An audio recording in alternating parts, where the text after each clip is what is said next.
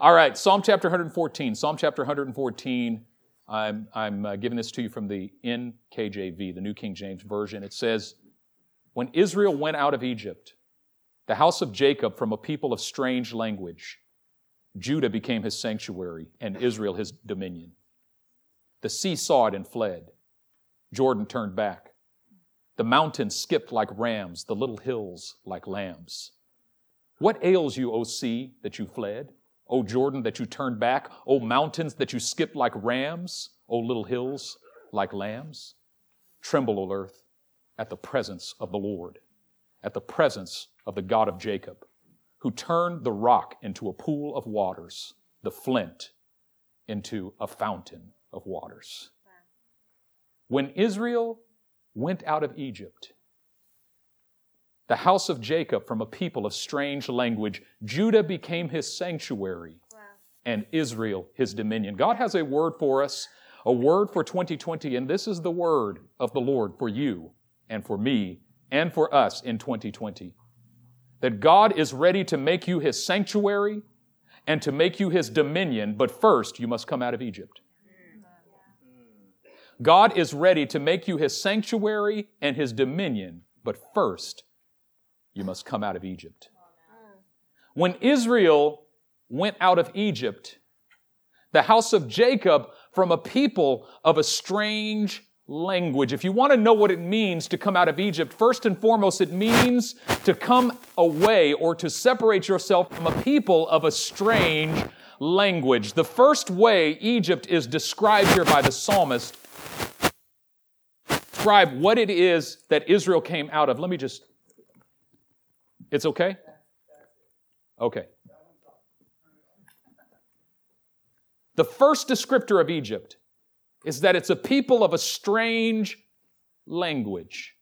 Now, there's two other descriptors of Egypt in the Old Testament. The first is in Exodus chapter 13, verse 3, also in verse 14, and in many other places in the Old Testament.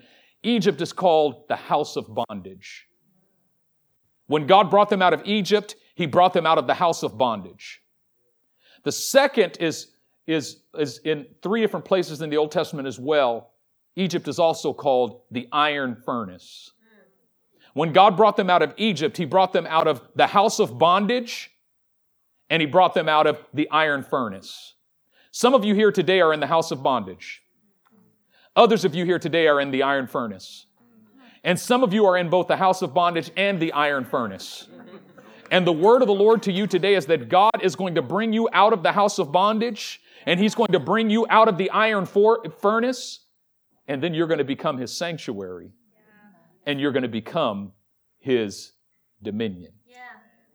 Now, the house of bondage. Why is Egypt called the house of bondage? Egypt is called the house of bondage because, number one, it's the place where the Israelites were compelled to labor. They were compelled to work. Number two, they received no reward for their labor. No reward for their work. In other words, their labor took everything from them and gave nothing to them. And number three, it was the place where the Israelites had no power to change their situation. They couldn't just get up and leave. They were compelled to work.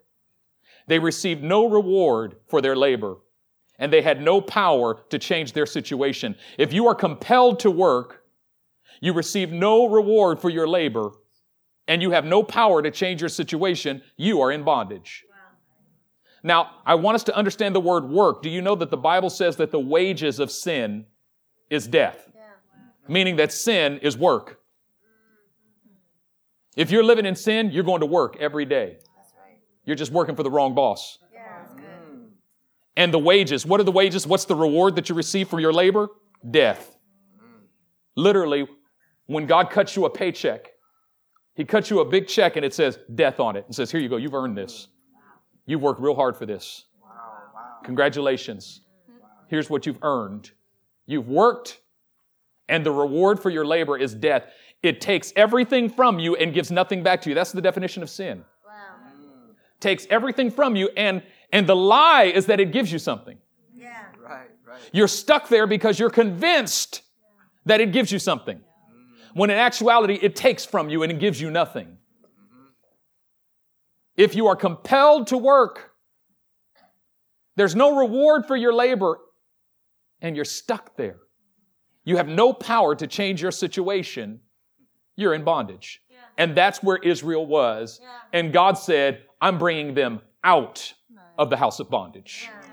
Some of you have longed for a deeper walk with Christ. You've longed for a deeper manifestation of His presence. You've longed for a deeper sense of His glory and His power. And God says, I've got that in store for you. But first, my first priority is to bring you out of Egypt. Notice, Mount Sinai did not happen while they were still in Egypt. Yeah. The revelation of God happened after He brought them out Yep. of Egypt. Yep. Some of you have made a treaty with bondage.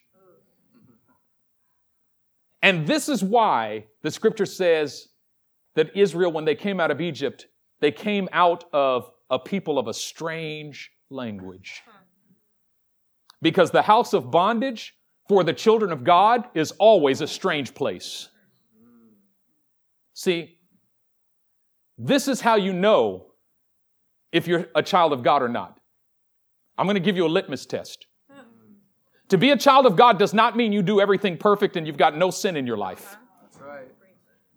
Can I just lay that out? Yeah. Doesn't mean that you're perfect. Doesn't mean that you have no sin. Doesn't mean that there's no unrighteousness in you. It simply means that in every place in which there is any kind of unrighteousness in your life, you're never at home there. Yeah. That's good. That's good. It's a strange place. It doesn't feel right. Yeah. Even some of you are living in the house of bondage, but you're children of God. You're saved. You know Jesus as your Lord and Savior, but there's an area of bondage in your life and you're living there. Yeah. But how do you know if you're actually a child of God? The difference between the child of God and just the sinner is the child of God is never at home in Egypt. Yeah. The child of God doesn't make excuses for his Egypt. The child of God doesn't make a treaty with Egypt. The child of God isn't, well, this is just me. I just got to be me. Or this is just my thorn in the flesh. I just got to deal with this. Well, he can't fix everything. He can't deal with everything. And the child of God he's always a stranger in the land of Egypt. Always a stranger in the land of Egypt. The child of God, remember what God said to Moses when he came down at the burning bush and met Moses? He said, I've heard the groanings of my people in Egypt. Do you realize that what distinguishes the children of God from those who are not is the children of God, even if they're in Egypt, they groan there? Yeah. Has God heard your groanings? When was the last time you groaned over the bondage in your life? When was the last time you wept over it? When was the last time you cried? When was the last time something rose up within you and said, God, this is not right. I can't live here. This is not the place that you've called, created, and destined me to be. God, you got to get me out of here. God responded to the groans of His people in bondage. Yeah. And if you're in bondage, but you're not groaning, I would be afraid if I were you. I would be very afraid, especially if you think you're a child of God, but you can live in bondage and not groan. I would be afraid if I were you, because the Bible talks about individuals whose consciences have been seared as with a hot iron, and their end is destruction.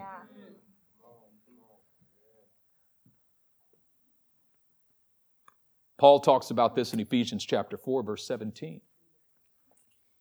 He said, this I say, therefore, and testify in the Lord, that you should no longer walk as the rest of the Gentiles walk in the futility of their minds, having their understanding darkened, being alienated from the life of God because of the ignorance that is in them, because of the blindness of your heart. If you have been alienated from the life of God, don't be blaming God for it. Wow. Yeah. How come you just can't love me? How come you just can't accept me as I am? I've cried out to you, but how come you don't answer? Just blaming God, just projecting the blame onto God for the fact that your own understanding has been darkened and you've been alienated from the life of God because of the ignorance that is in you, because of the blindness of your heart. And it goes on to say, who being past feeling. Wow. Yeah. No more is there a prick in your heart when you do that which grieves the Holy Spirit. You're in trouble. You're in trouble. Who being past feeling have given themselves over to lewdness. Wow. to work that which is evil with all uncleanness. If you've been past feeling, if you've gone past feeling, there's a problem. But here's the key. Today could be your wake-up call. Yeah. That's it. Today could be the day when you simply make a decision. Whoa, like the prodigal son who came to his senses in the pig's pen and said, what am I doing here? This is not the place. Hold on a second. He remembered who he was. I'm a child of God. I don't belong in the pig's pen. Yeah, that's it. Come on.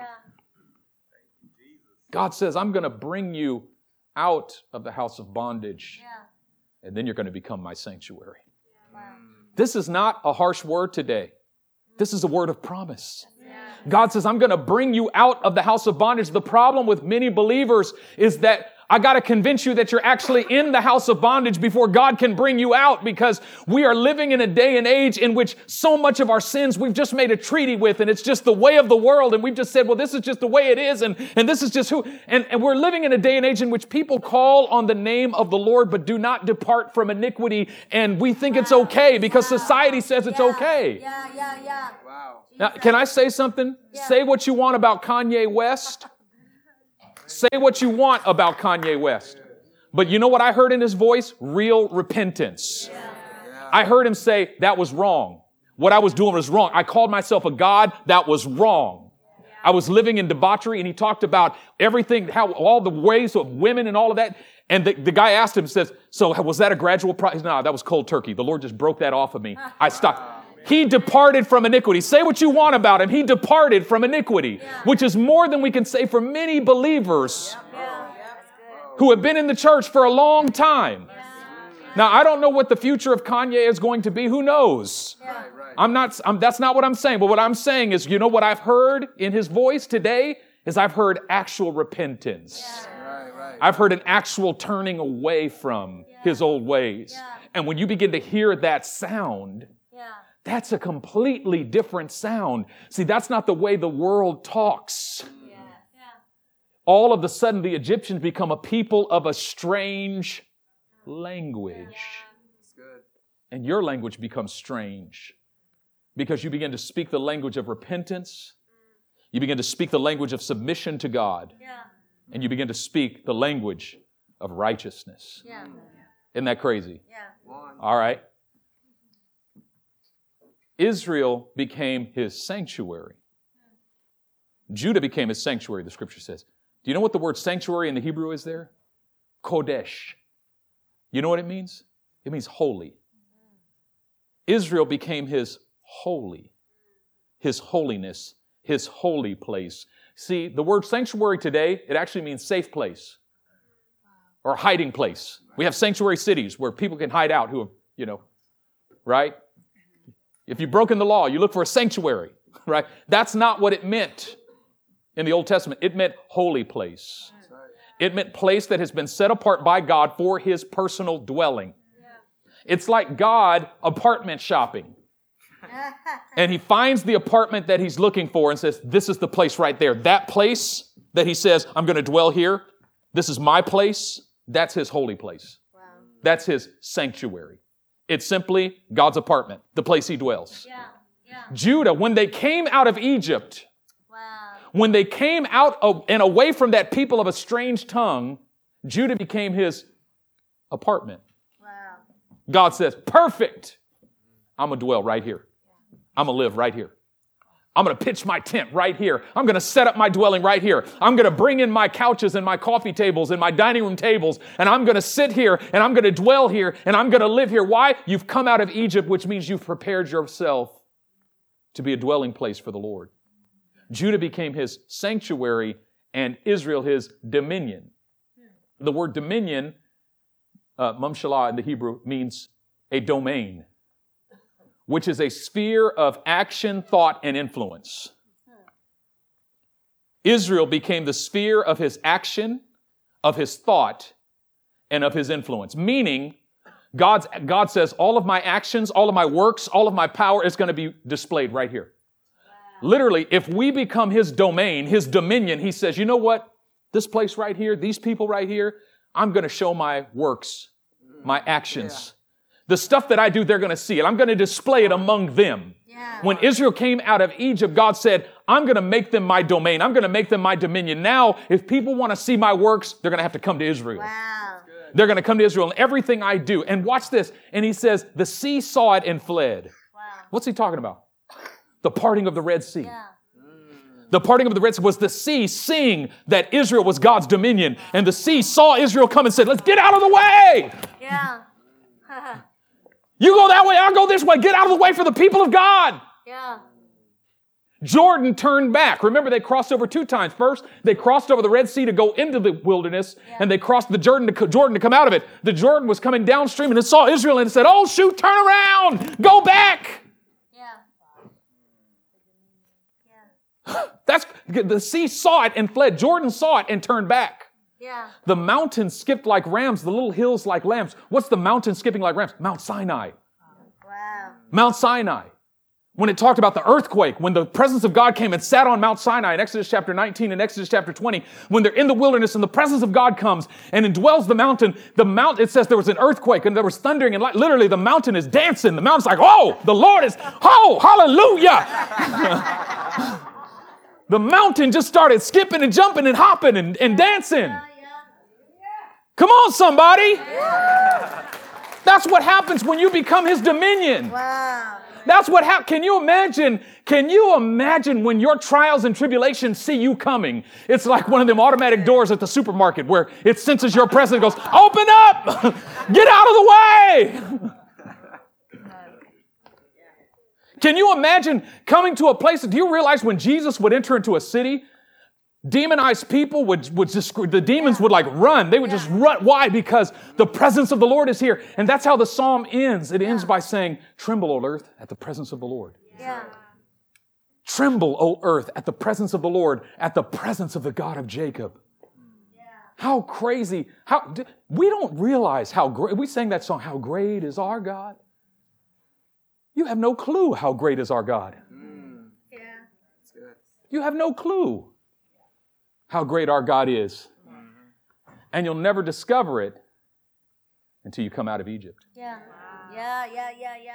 Now, I want to read you something. That was my introduction. Matthew chapter 2, verse 13. This picks up where we left off last Sunday. The wise men came from the east. They journeyed. They followed the star. They come to Bethlehem. They see the child. They bring out their treasures, gold, frankincense, and myrrh. Remember, they went to Herod in Jerusalem. Herod called all his court theologians and Bible scholars in and said, where's the Messiah? They said, he's going to be found in Bethlehem. He told the wise men, go to Bethlehem, search diligently for the child. When you find him, come back and let me know where he is so that I can worship him too. Now, the wise men find the child. They bring out their treasures. They worship him. They prostrate themselves before him. Verse 13, now when they had departed, the wise men that is, behold, an angel of the Lord appeared to Joseph in a dream, saying, arise, take the young child and his mother, listen, flee to Egypt, and stay there until I bring you word. For Herod will seek the young child to destroy him. When he arose, he took the young child and his mother by night and departed to Egypt, and was there until the death of Herod, that it might be fulfilled what was spoken by the Lord through the prophet, saying, out of Egypt I called my son. Lord, didn't you just hear what I said about Egypt? It's the place of bondage. Why would you want to send your son there? Yeah. Why would the Lord be sending his son into Egypt? Yeah. Egypt, all through the Old Testament, was the place they were trying to get out of. Yeah. Right. You know where Egypt is first mentioned in the Bible? In Genesis chapter 12, there was this dude named Abram. Later, God named him Abraham. And God speaks to him at the beginning of chapter 12, says, get up out of your father's house, go to the place I'll show you, and I'll make of you a great nation. I'll bless those who bless you. I'll curse those who curse you, and in you all the nations of the world will be blessed. Abraham obeyed and went, even though he didn't know where he was going. Great faith of Abraham. He hears God say, go, and he just decides to go. He's moving with God. But then he gets to the promised land just in time for a famine. Isn't it crazy? God says, go there, and you get there just in time for the famine to start. Yeah. Don't you just feel betrayed by God? Like, Lord, you sent me here for the famine? You cursed me. That's what it feels like. The blessing can feel like a curse. Yeah. And so Abraham decides by himself, you know, we're up out of here. We tried this will of God thing. Didn't work out so well. So now we're going to turn to conventional wisdom. And conventional wisdom, or what we call common sense,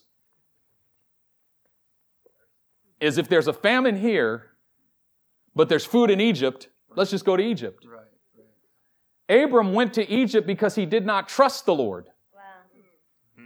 And once he took one step of distrust in the Lord and dependence on his own power, once he got there, he had to take another step of distrust in the Lord, because he got there and realized that his wife was the most beautiful. His wife, I mean, how ugly were the? I mean, I'm just saying, like, for his wife at 80 years of age to be the most beautiful woman in the whole country, right? I'm just saying. He wasn't expecting that. And then he gets down there and he says, I made the decision to provide for myself. Now I got to figure out how to protect myself. Yeah. So he says to his wife, if you love me, tell him you're my sister. Now he's lying.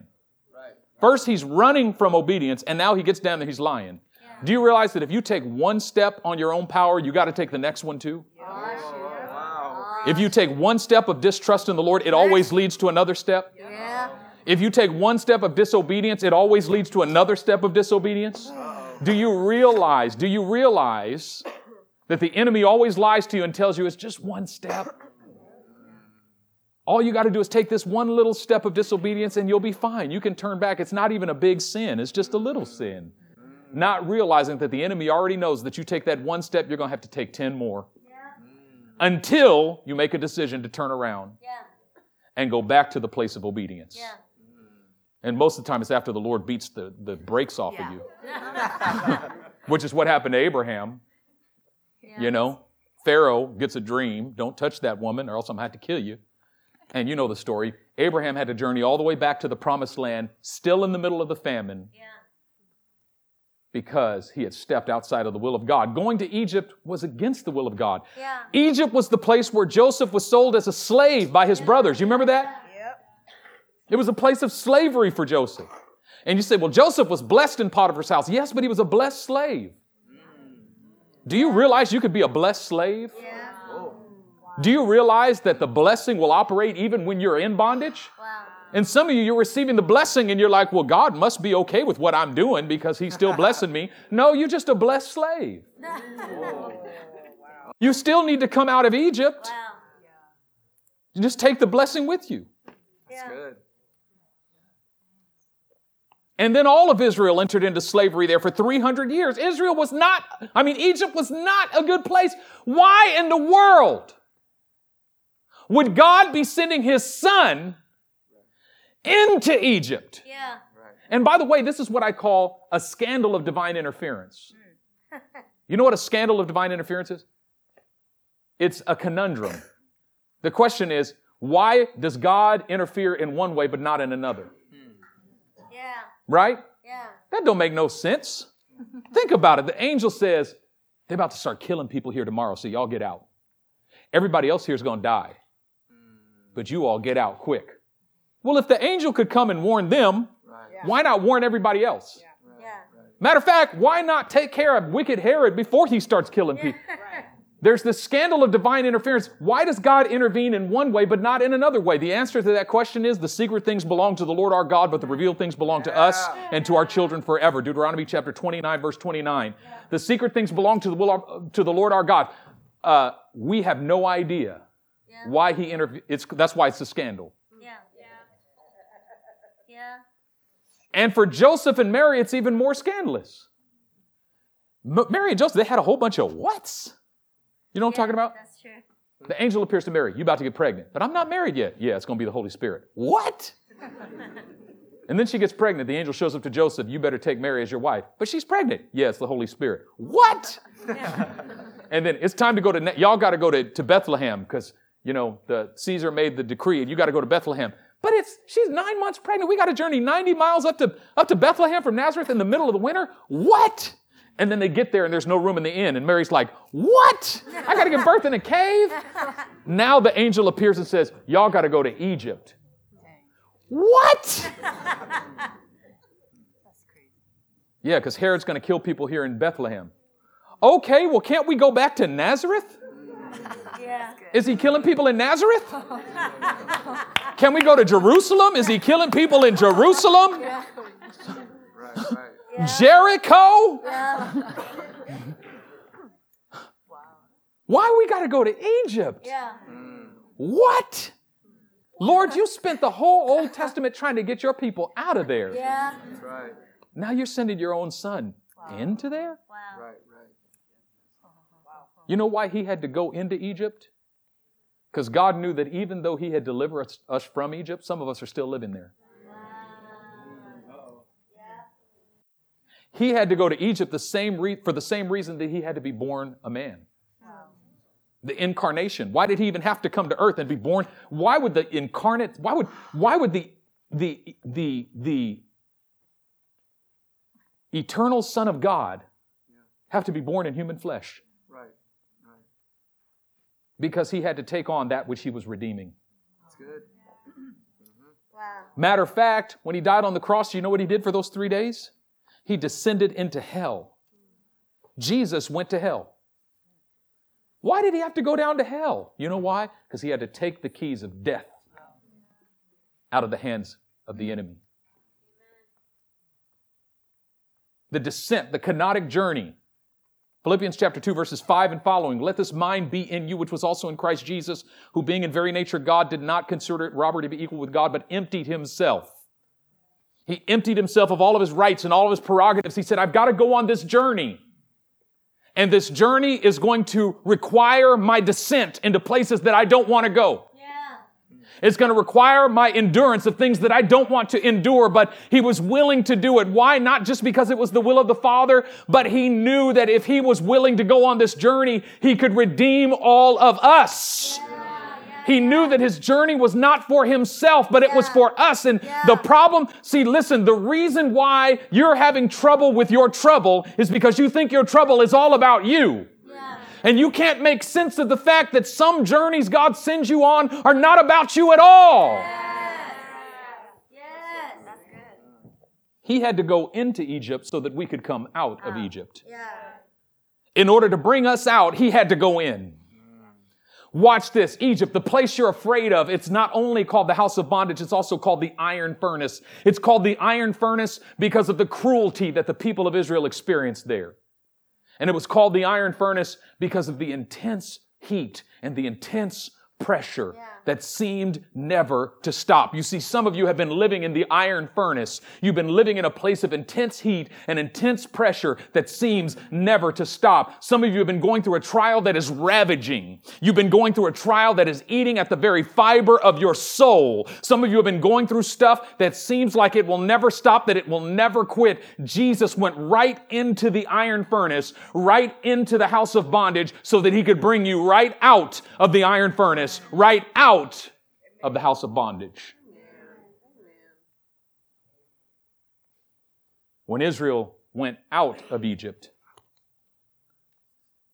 the question is, how does he bring us out of Egypt? If you're living in the house of bondage, how do you come out of the house of bondage? If you're living in the iron furnace, how do you come out of the iron furnace? Let me tell you what the answer is not. Try a little harder. Because some of you are thinking, if I try a little harder, I can break this bondage over my life. If I try a little harder, I can come out of this trial. Not realizing that the try a little harder philosophy is living by your own strength, by your own power, and seeking to be your own redeemer. And matter of fact, what tends to happen with folk is that when you find yourself in the house of bondage, you separate yourself from the people of God because you're thinking, I'm not worthy to go to the house of God. I feel too unclean. I don't want to go there right now because somebody's going to look at me and see right through me and realize what I've been into and what I've been struggling with and what I'm dealing with. So I'm going to separate myself till I get myself clean, and then I'll come back to the house of God. Wrong. Would you like to buy a vow? You want to call a friend? That's the wrong answer. Because you're trying to be your own redeemer. You're trying to fix yourself. You're just like Adam and Eve hiding behind the bush when they heard the presence of God because they knew they messed up. Not realizing the Lord could see right through the bush. You don't hide from God because you messed up. You run to God when you messed up. You don't hide from God's people because you're in bondage. You run to God's people when you're in bondage because you can't do it by yourself. Hosea chapter 12, verse 11, I think, might be verse 13. It says, by a prophet he brought them out of Egypt. By a prophet he brought them out of Egypt. Whenever God seeks to bring his people out of Egypt, he does so through the prophetic voice. Think about it. What did Moses actually do? Like Moses is the great deliverer, right? What did he actually do? This is what the Lord says. Let him go. Right.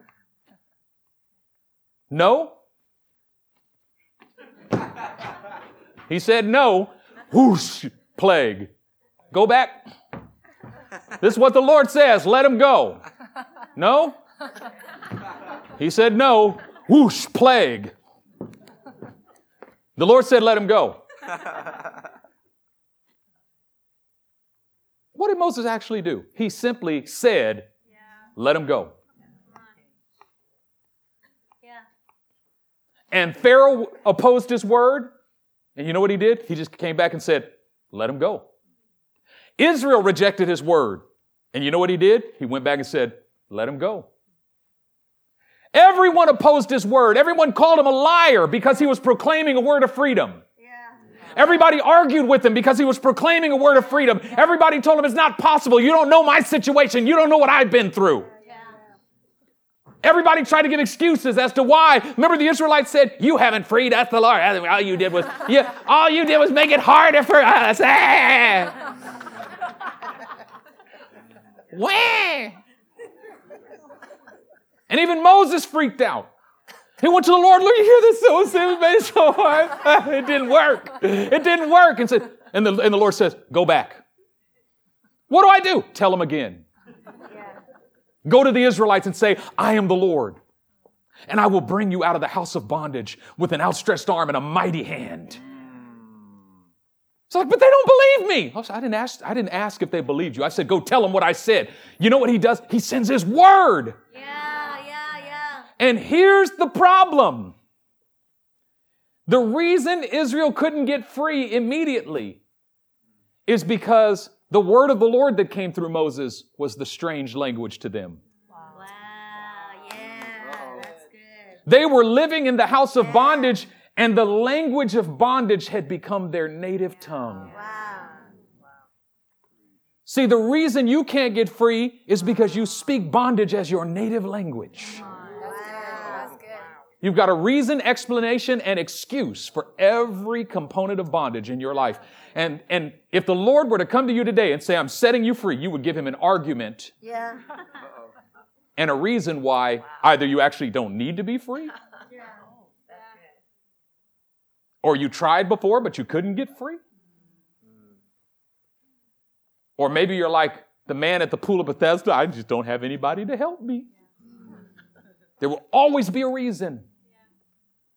But there's got to be a Moses who keeps proclaiming freedom. And actually, can I give you one step better?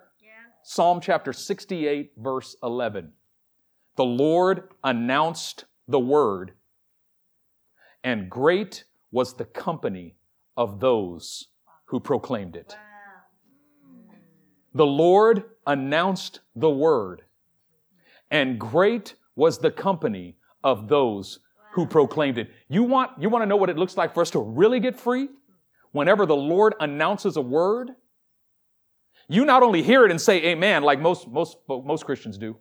Woo, that was a good word. Oh, praise the Lord. That was a good word. What was the word? I don't know, but it was a good word. Man, that word just spoke to my soul. What did it speak? I don't remember, but it was, And then you go out and you speak the same curses over your life all week long. Same excuse. I hear it all the time. I'll preach a powerful word on how God wants to give you the spirit of encouragement. And right after the service is over, you'll walk up to me and say, Pastor, I'm just so discouraged. You didn't hear a word I said? I talked to you for an hour about encouragement. You're still not encouraged? No, I'm just not encouraged at all. I'm just so discouraged. I'm just so Meaning, discouragement is your native tongue. Yeah. So when God speaks to you about encouragement, it's a foreign language to you. Of course you're still in bondage. You're speaking the language of bondage. Until you start speaking the word of freedom, you can't enter into the place of freedom. You've got to come out of Egypt, out of the people of a strange language. You got to wake up and say, the way I've been talking is not the way a child of God should talk. What I've been speaking is not what a child of God should speak. You remember what the prophet Isaiah said? Who has believed our report? Who has believed our report? And to whom has the arm of the Lord been revealed? Translation, you can't get free till you believe our report. That's good. Yeah. What did Jesus actually do? Think about it. Moses, the great deliverer, he brings Israel out of Egypt. How? By just saying, the Lord said, let him go. So I don't think I can be used mightily of God. Can you just say, the Lord said, let him go? Good, you're qualified to be a Moses. Yeah. What did Jesus do? What did Jesus do? He just walked around and just said, oh, y'all want me to talk? Okay. Blessed are the poor in spirit, for theirs is the kingdom of God. He just talked. And then he says in John chapter 8, if you cling to my teaching. Translation, if my teaching becomes your native language, you are truly my disciples. If my teaching is not your native tongue, you're not my disciples. If you're still speaking the language of bondage, you are not my disciples. But if you cling to my teaching, you are truly my disciples, and you shall know the truth, and the truth shall set you free.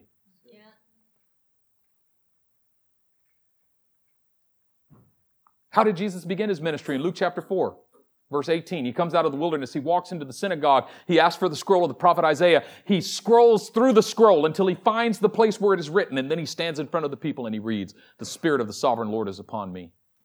Because the Lord has anointed me to do what?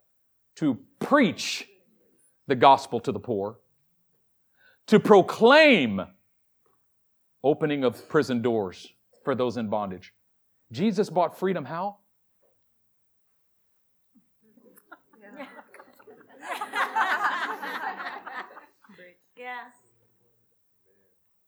At the end of the day, you can't get free because you don't believe the word of freedom.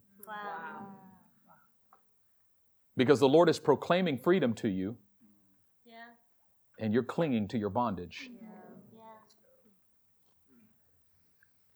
And we're moving with God this year.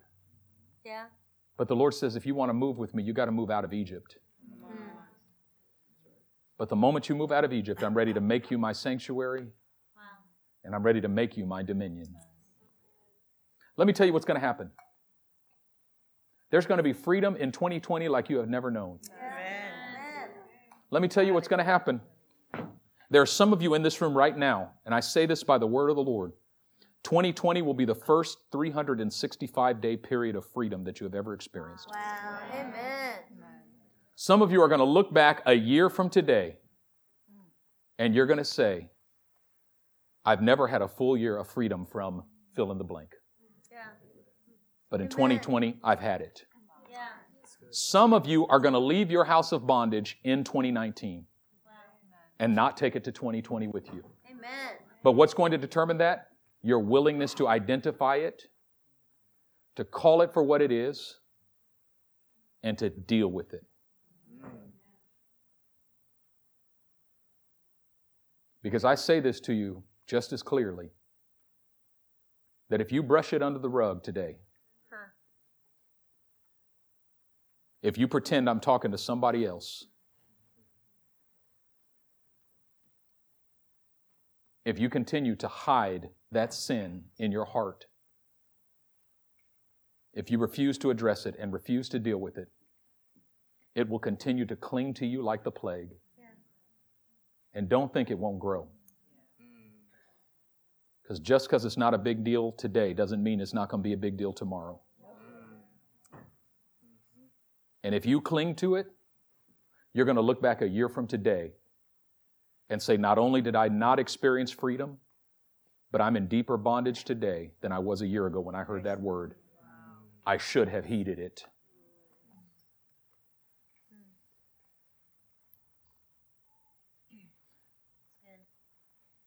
But I expect better things. Amen. You know what I anticipate? Judah will become his sanctuary. Amen. And Israel his dominion. And all it takes is a heart that is willing to say, God, I want to be your sanctuary more than anything. Yeah. So give me the courage. Where's the microphone? Give me the courage and the boldness and the resolve to renounce what I need to renounce, to forsake what I need to forsake, Yeah. so that I might become your sanctuary and your dominion. I want you to be, I want to be your dwelling place, Yeah. and I want you to be mine. That's good. And I'll end with this as the worship team comes. I have a friend who was ministering in a third world country in the Middle East, and he had a radio broadcast, and he got the opportunity to preach the gospel across the airways in this country that's actually closed to the gospel. Yeah. And they shared the gospel, and he was preaching out of Revelation chapter 3, where Jesus said, "Behold, I stand at the door and knock. If anyone hears my voice and opens the door, I will come into him and eat with him, and he with me." And he received this testimony. A woman who was listening to that broadcast, she wrote the letter. She said, "I just wanted to tell you that it worked." And she said, "When I heard the word, I opened my heart to Jesus and I said, Lord, please come and knock at my door." And she said, "I heard a knock at my front door. And I went and I opened the door, and there he was. Wow. And he came in and he sat at the table, and I made him food and we ate together." She said, "So I just want you to know, Jesus has come into my life. He's come into my home." Here's what's crazy. When she heard the word, she believed it literally. Wow. Yeah. And Jesus literally, Wow. and I'm not talking about the millennial definition of literally, which can also mean figuratively. I mean the Gen X definition of literally, which means literally. Jesus came in Yeah. and sat at the table with her. Wow. How crazy is that? Wow. Wow. Do you know what hearing stories like that does for me? It opens my heart to the possibility that there's a new level of reality Yeah. that is totally foreign to me. I mean, the idea of Jesus literally knocking on the door of my literal home and literally coming into my house and sitting at the table and literally eating with me the way he did with the disciples on the road to Emmaus after his resurrection, that he still does that today. That's a level of reality that still feels foreign to me. Yeah. Meanwhile, the things of the world, they still feel so normal. Yeah. God wants to switch it up in 2020 where the things of the Spirit are more normal than the things of the world. Where the reality of Jesus is more normal than the things of the world. Where heavenly visitations and angelic appearances, where Jesus coming in the room, where miracles, signs, and wonders, salvation breaking out among us. But it starts when we make the decision, I'm coming out of Egypt. I'm not living in that place anymore. I'm coming out. Yeah. Come on, I want you to stand to your feet right now. I want you to stand to your feet right now, and I want you to lift up your hands, and I just want you to talk to the Lord right now. I want you to tell him, I'm coming out of Egypt.